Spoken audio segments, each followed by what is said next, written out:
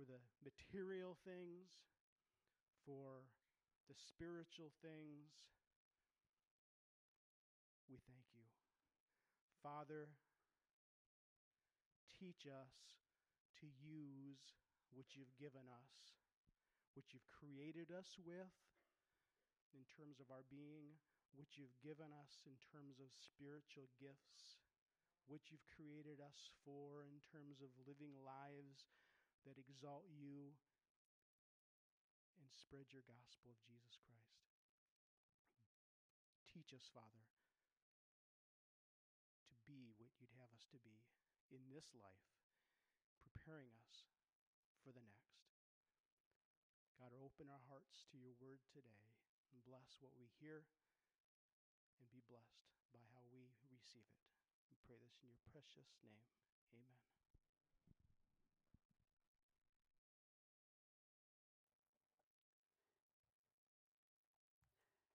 Moms, do you remember the birth of your first child? See, moms have a better memory than dads do.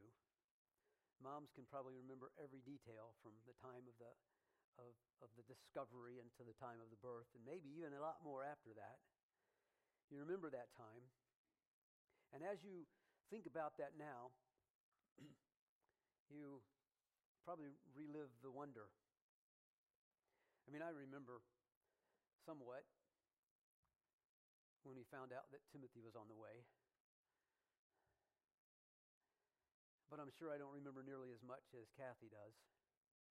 But I remember the wonder, I remember the mystery, the excitement as we found out that she was pregnant with our first child. Everything was new. That's not so much like that when it's your second, third, fourth, and so on. But because it was new, it was bewildering. And some of it was a bit frightening, some of it worrisome, and especially for the moms, because they had never felt this before. Their body was being affected. A child was growing in your womb. And yet there was a sense of adventure, a sense of wonder to it all as the baby began to develop in your womb and you could feel it move and kick. You could see that footprint. Or the first ultrasound, and you could see an image of your child growing in your womb, and you could hear the heartbeat of that precious baby. Dads, what about you? There probably weren't as many emotions for you as for your wife. After all, she was being affected by hormones, and you weren't, except by hers sometimes.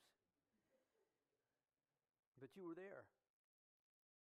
You were there watching the baby grow, doing your part to make preparations for the birth of the baby, for a place for the baby to sleep and to grow. You were there supporting your wife as she went through the first trimester. And see, it's been so long since we've had children, I don't even remember when morning sickness was.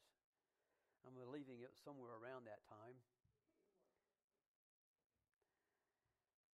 But we were there supporting her through that time. The first trimester and the second and then the third. And you were there when it was time for the baby to be born, and you felt the wonder of the miracle of procreation and birth. Now, imagine going through all of that and being unmarried. And not just unmarried in our day and time, but at a time when and in a society where premarital sex was punishable by stoning and death. Imagine being a young girl, maybe 13 to 15 years old like Mary, recently betrothed and faithful to the Torah and to the God who gave the law. Imagine the fear, the worry you would have over whether your betrothed husband would still want you or not. Imagine being her betrothed husband, finding out that this beautiful young virgin that you paid handsomely for is with child, and knowing that that child is not yours. And to you, that could only mean one thing. It could only mean that your beautiful betrothed was unfaithful to you and to the covenant that you cut with your family and hers, and the covenant between her and God. Imagine the fear, the worry, and the anger that you would feel. Today I want to read for you the stories of two individuals whose lives were intertwined. They were betrothed, yet not married, not cohabiting or procreating, yet committed to one another as if their lives depended on that commitment. They were betrothed, committed by a covenant of blood to each other for the duration of their natural lives. They are Mary and Joseph. Mary we read about first in the book of Luke, Luke chapter 1, verses 26 through 38. We'll turn immediately and read from Matthew chapter 1, verses 18 through 25. And if you have your Bible, I'll ask you to turn there and stand as we read. Luke chapter 1, 26 to 38.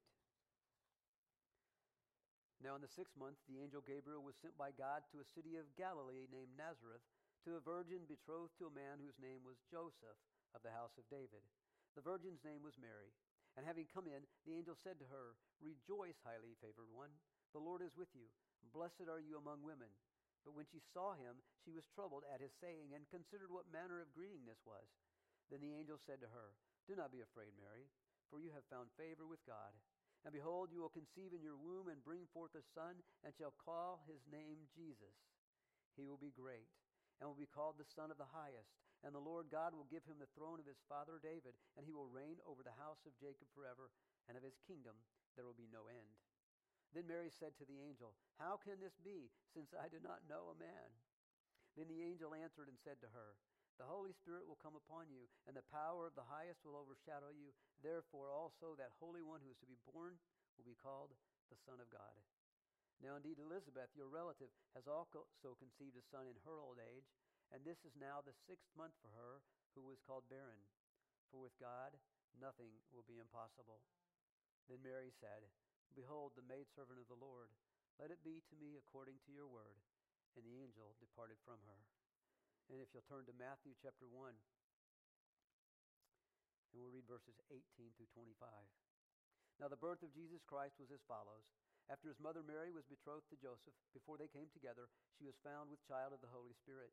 Then Joseph, her husband, being a just man, and not wanting to make her a public example, was minded to put her away secretly.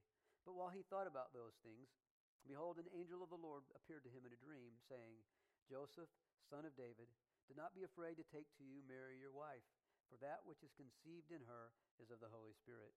And she will bring forth a son, and you shall call his name Jesus, for he will save his people from their sins." So all this was done that it might be fulfilled which was spoken by the Lord through the prophet, saying, "Behold, the virgin shall be with child, and bear a son, and they shall call his name Emmanuel," which is translated, God with us. Then Joseph, being aroused from sleep, did as the angel of the Lord commanded him, and took to him his wife, and did not know her till she had brought forth her firstborn son, and he called his name Jesus. Will you bow with me?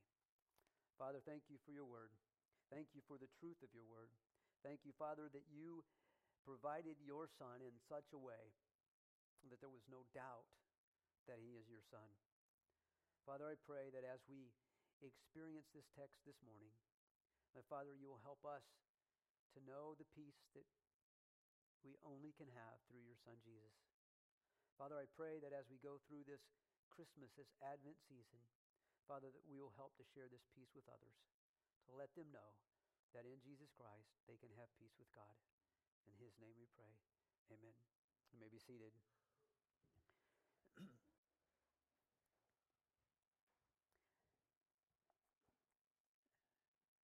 We've read this story many times. You know it so well that it seems almost unnecessary. But it's such a, well, first of all, it's the Word of God. So not only, I can say it's such a good story, okay? And there are some stories that are good stories that aren't true, and so you want to hear them over and over and over again. This story is a story that is true, and you want to hear it and tell it over and over again. It starts out now in the 6th month. The angel Gabriel was sent by God to a city of Galilee named Nazareth. In the 6th month. Well, if you go back just a few verses, what we find is we find the angel Gabriel also going to Elizabeth to tell her that she's going to have a son. Well, going to Zacharias first, tell him that Elizabeth is going to have a son.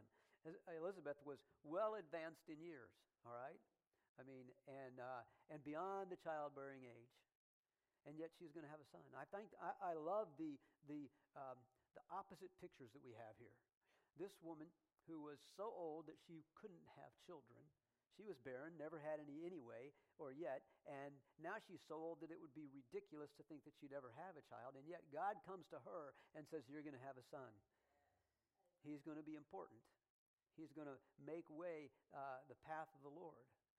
And then sends the angel Gabriel to Mary and says, I know you're just 13, 14, 15 years old. You're only betrothed. You've never been with a man, but you're going to have a child. You're going to have a son. You're going to get pregnant. You're not going to get pregnant through normal means, but the Holy Spirit's going to cause you to become pregnant. I love the picture of both of those. The young 13-year-old, and we don't know how old Elizabeth was. Love the opposite picture of all of that.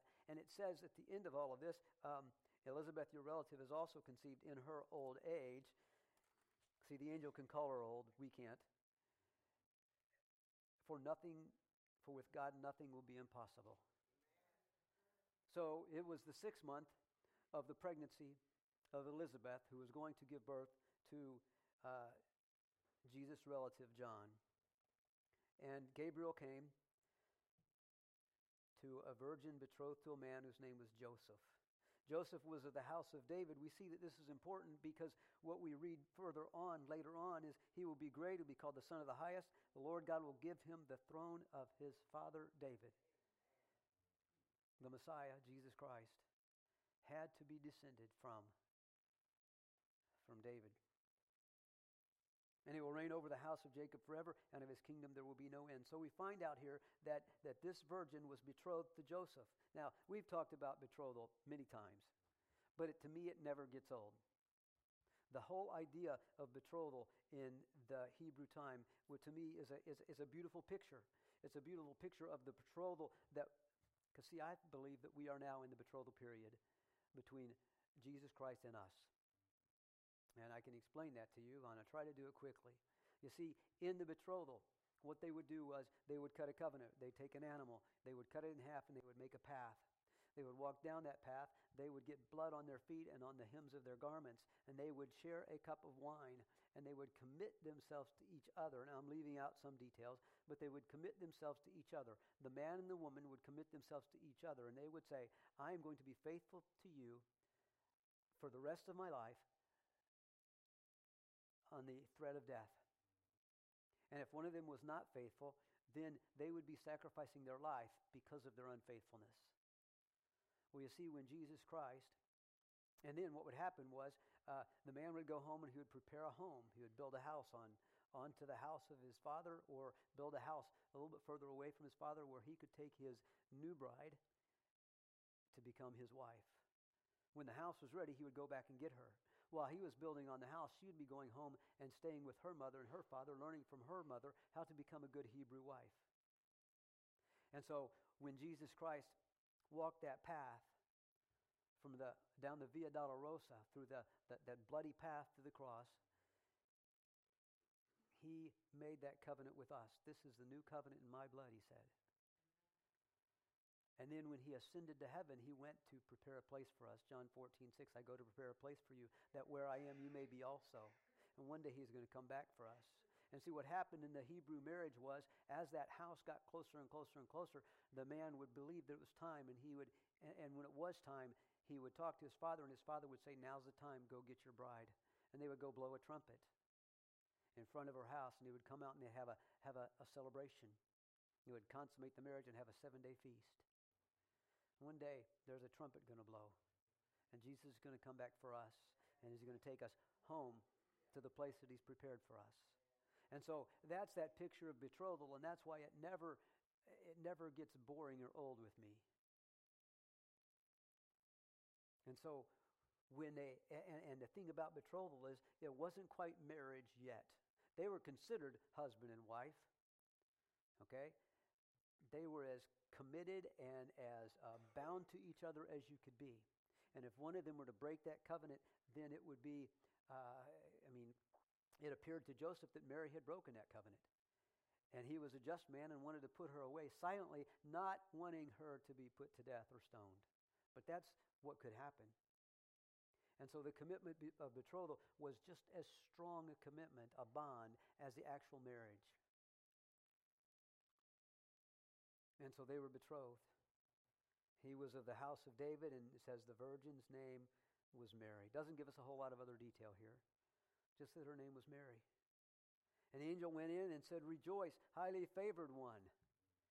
The Lord is with you. Blessed are you among women."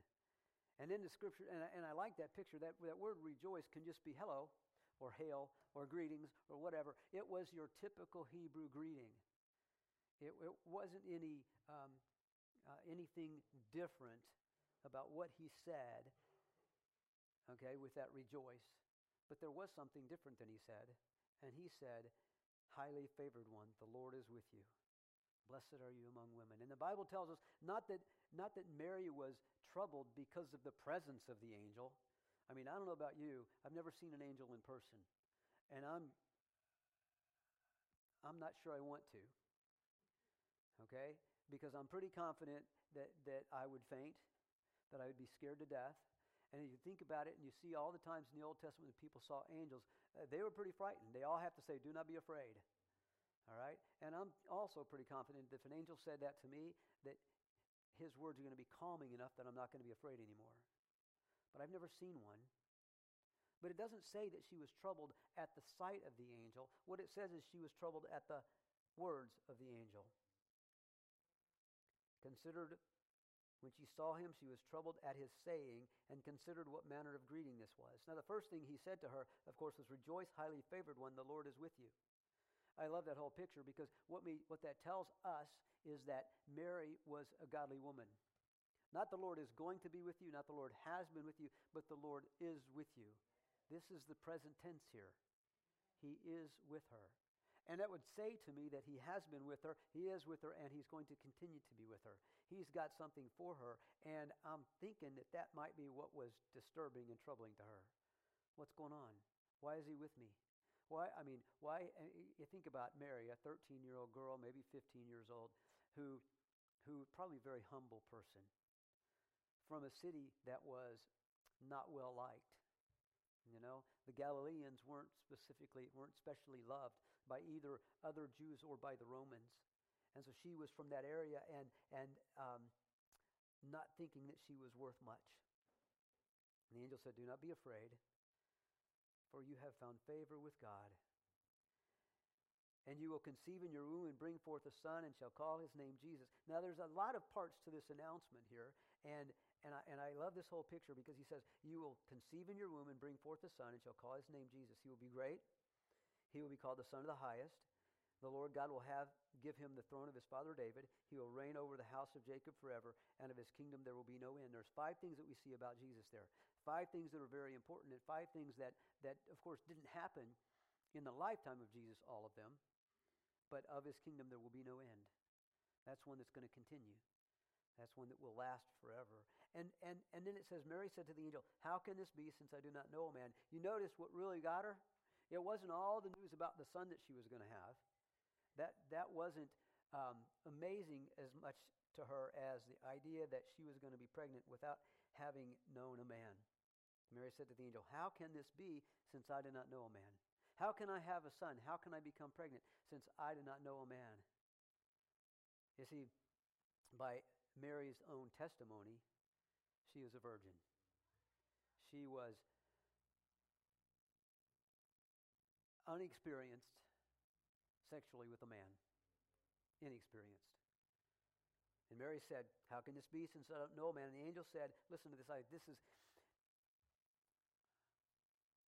I don't know how a Christian can doubt the virgin conception and birth of Jesus Christ. I don't know how one can. I don't know how somebody who believes in God can doubt that. Because she says, "How can this be?" And he answers, "The Holy Spirit will come upon you, and the power of the highest will overshadow you. Therefore also that Holy One who is to be born will be called the Son of God." You think about creation. Think about what God did in creation. He spoke, and out of nothing, everything. He spoke, "Let there be light," and there was light. He spoke, and everything came into being. Now, if God can do that, and he can, then it would seem to me that we ought to be able to believe that when God says this young lady, a virgin, is going to be pregnant because the Holy Spirit's going to speak pregnancy into her. I mean, I don't know how I did it exactly. If I did, well, I'd be him. But I don't know how we can doubt that. And yet there are many, many, many that do doubt it, that doubt that Jesus Christ was born of a virgin. It seems to me she accepted that. Now, indeed, Elizabeth, your relative, has also conceived a son in her old age. And this is now the 6th month for her who is called barren. For with God, nothing will be impossible. With God, nothing will be impossible. You see, God had a purpose. And God's purpose was to send his Son. God's purpose was to send a Savior, one that would be the Messiah, the Son of God who takes away the sin of the world, the Lamb of God who takes away the sin of the world. And he chose Mary to be the mother of that child. And even in all of these things going on with her, the fact that she was unmarried, the fact that she is all brand new, the fact that she could be put to death if she was found to be with child, all of those risks and all of those worries. And she said, "Behold, the maidservant of the Lord, let it be to me according to your word." And the angel departed from her. I see great trust in the God that she worshiped there. I see great peace. And you think about her life, and you think about the fact that as she was traveling with Joseph to go to Bethlehem, there had to be a great trust and a great peace. I wonder, as we think about what bothered her, first of all, was the words of the angel, that she was troubled with his saying. I wonder if there's, you think about it, and we get troubled with sayings a lot, don't we? Anybody ever said anything mean to you? Anybody ever said anything harsh to you? Sometimes people say things mean to you that are untrue. Sometimes people say things that are difficult to accept that might just be a true criticism or critique, and they're difficult. And yet, in the midst of all of those things, if we are putting our faith and our trust in God, we know that those things don't matter. That if it's not true, something that's said about us, guess what? We don't have to worry about that. God's going to sort it all out in the end. And if it is true, it's a critique that we need to take into consideration, then it's up to us to take care of that and to fix that thing that was wrong in our life. And then we come sometime later to Joseph. We don't know how long it was before he got this news. But if you look in Matthew 1:18, and the birth of Christ was as follows. After his mother Mary was betrothed to Joseph, before they came together, she was found with child of the Holy Spirit. And Joseph, being a just man, her husband, I notice you want to see that. Joseph, her husband, you see, even though they were betrothed, they hadn't begun to dwell together, to live together. They had never consummated the marriage, and yet they were considered husband and wife. That's how strong that covenant commitment is and was. He's a just man, not wanting to make her a public example, was minded to put her away secretly. While he thought about these things, behold, an angel of the Lord appeared to him in a dream. I want you to know, anybody ever fall asleep thinking? Most of you don't fall asleep thinking. Most of you stay up all night thinking. All right? And if you are thinking you have too many things on your mind, it keeps you from thinking. Joseph was worn out probably, and he fell asleep thinking about all of these things. And an angel appeared to him in a dream and said, "Joseph, son of David, do not be afraid to take to you Mary, your wife." So here we have Joseph referred to as husband, Mary referred to as wife. Joseph wondering about all of this. You see, what happened in order for a betrothal to take place was a man had to pay a bride price. Because the woman was worth something. The man was worthless. But not all of us. But the man had to pay a bride price because her dad was losing a worker, somebody that could help out around the house, somebody that could take care of things, watch the sheep, whatever else. And so in order to gain her, he had to pay a bride price. And Joseph had done that, and now he found out, or thought he found out, that the price that he paid didn't make any difference. That the woman that he wanted to become his wife had been unfaithful. And so he was pondering and thinking, what in the world should I do? How should I do this? Should I go ahead and marry her? Should I put her away? How should I do all of this? And an angel appeared to her. Do not be afraid to take to you Mary your wife, for that which is conceived in her is of the Holy Spirit. In the next verse. And she will bring forth a son, and you shall call his name Jesus. You shall call his name Jesus. Now, in that Luke text, what we see is, we just see you shall call his name Jesus, but here we see why. You shall call his name Jesus, for he will save his people from their sins. I'm going to come back to that in a little bit, but see, that's the message of Christmas. It's beautiful to see photographs and pictures and nativities and creches and stuff like that. It's beautiful to see all of that stuff, but there's an end purpose to all of this. It's not to worship a baby that's laying in a manger. It's to worship a risen Christ who died on the cross to save us from our sins. So all this was done, that it might be fulfilled which was spoken by the Lord through the prophet, saying, Behold, the virgin shall be with child, and bear a son, and they shall call his name Emmanuel, which translated is, God with us. Then Joseph, being aroused from sleep, did as the angel of the Lord commanded him, and took to him his wife. Look at that. Isn't that something? He went and he got her. He had the house prepared, and he went and he got Mary. But read the last verse there. And did not know her till she had brought forth her firstborn son, and he called his name Jesus. That speaks to a couple of things right there. One, it speaks to his honor, it speaks to his integrity. And two, it speaks to the fact that there were other natural-born children after Jesus. You shall call his name Jesus.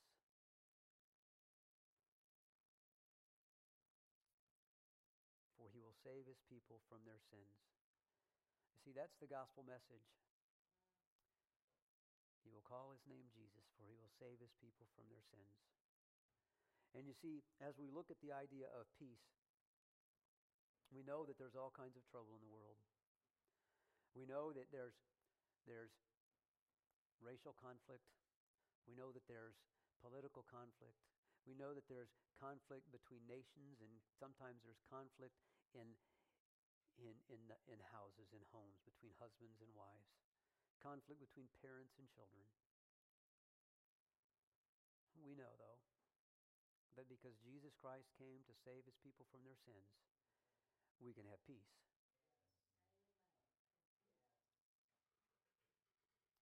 Peace with God. Because we've received the forgiveness of sins in the one who was born in the manger, lived a perfect sinless life, died on the cross, rose from the grave, ascended to heaven, and will one day come to take us to be with him.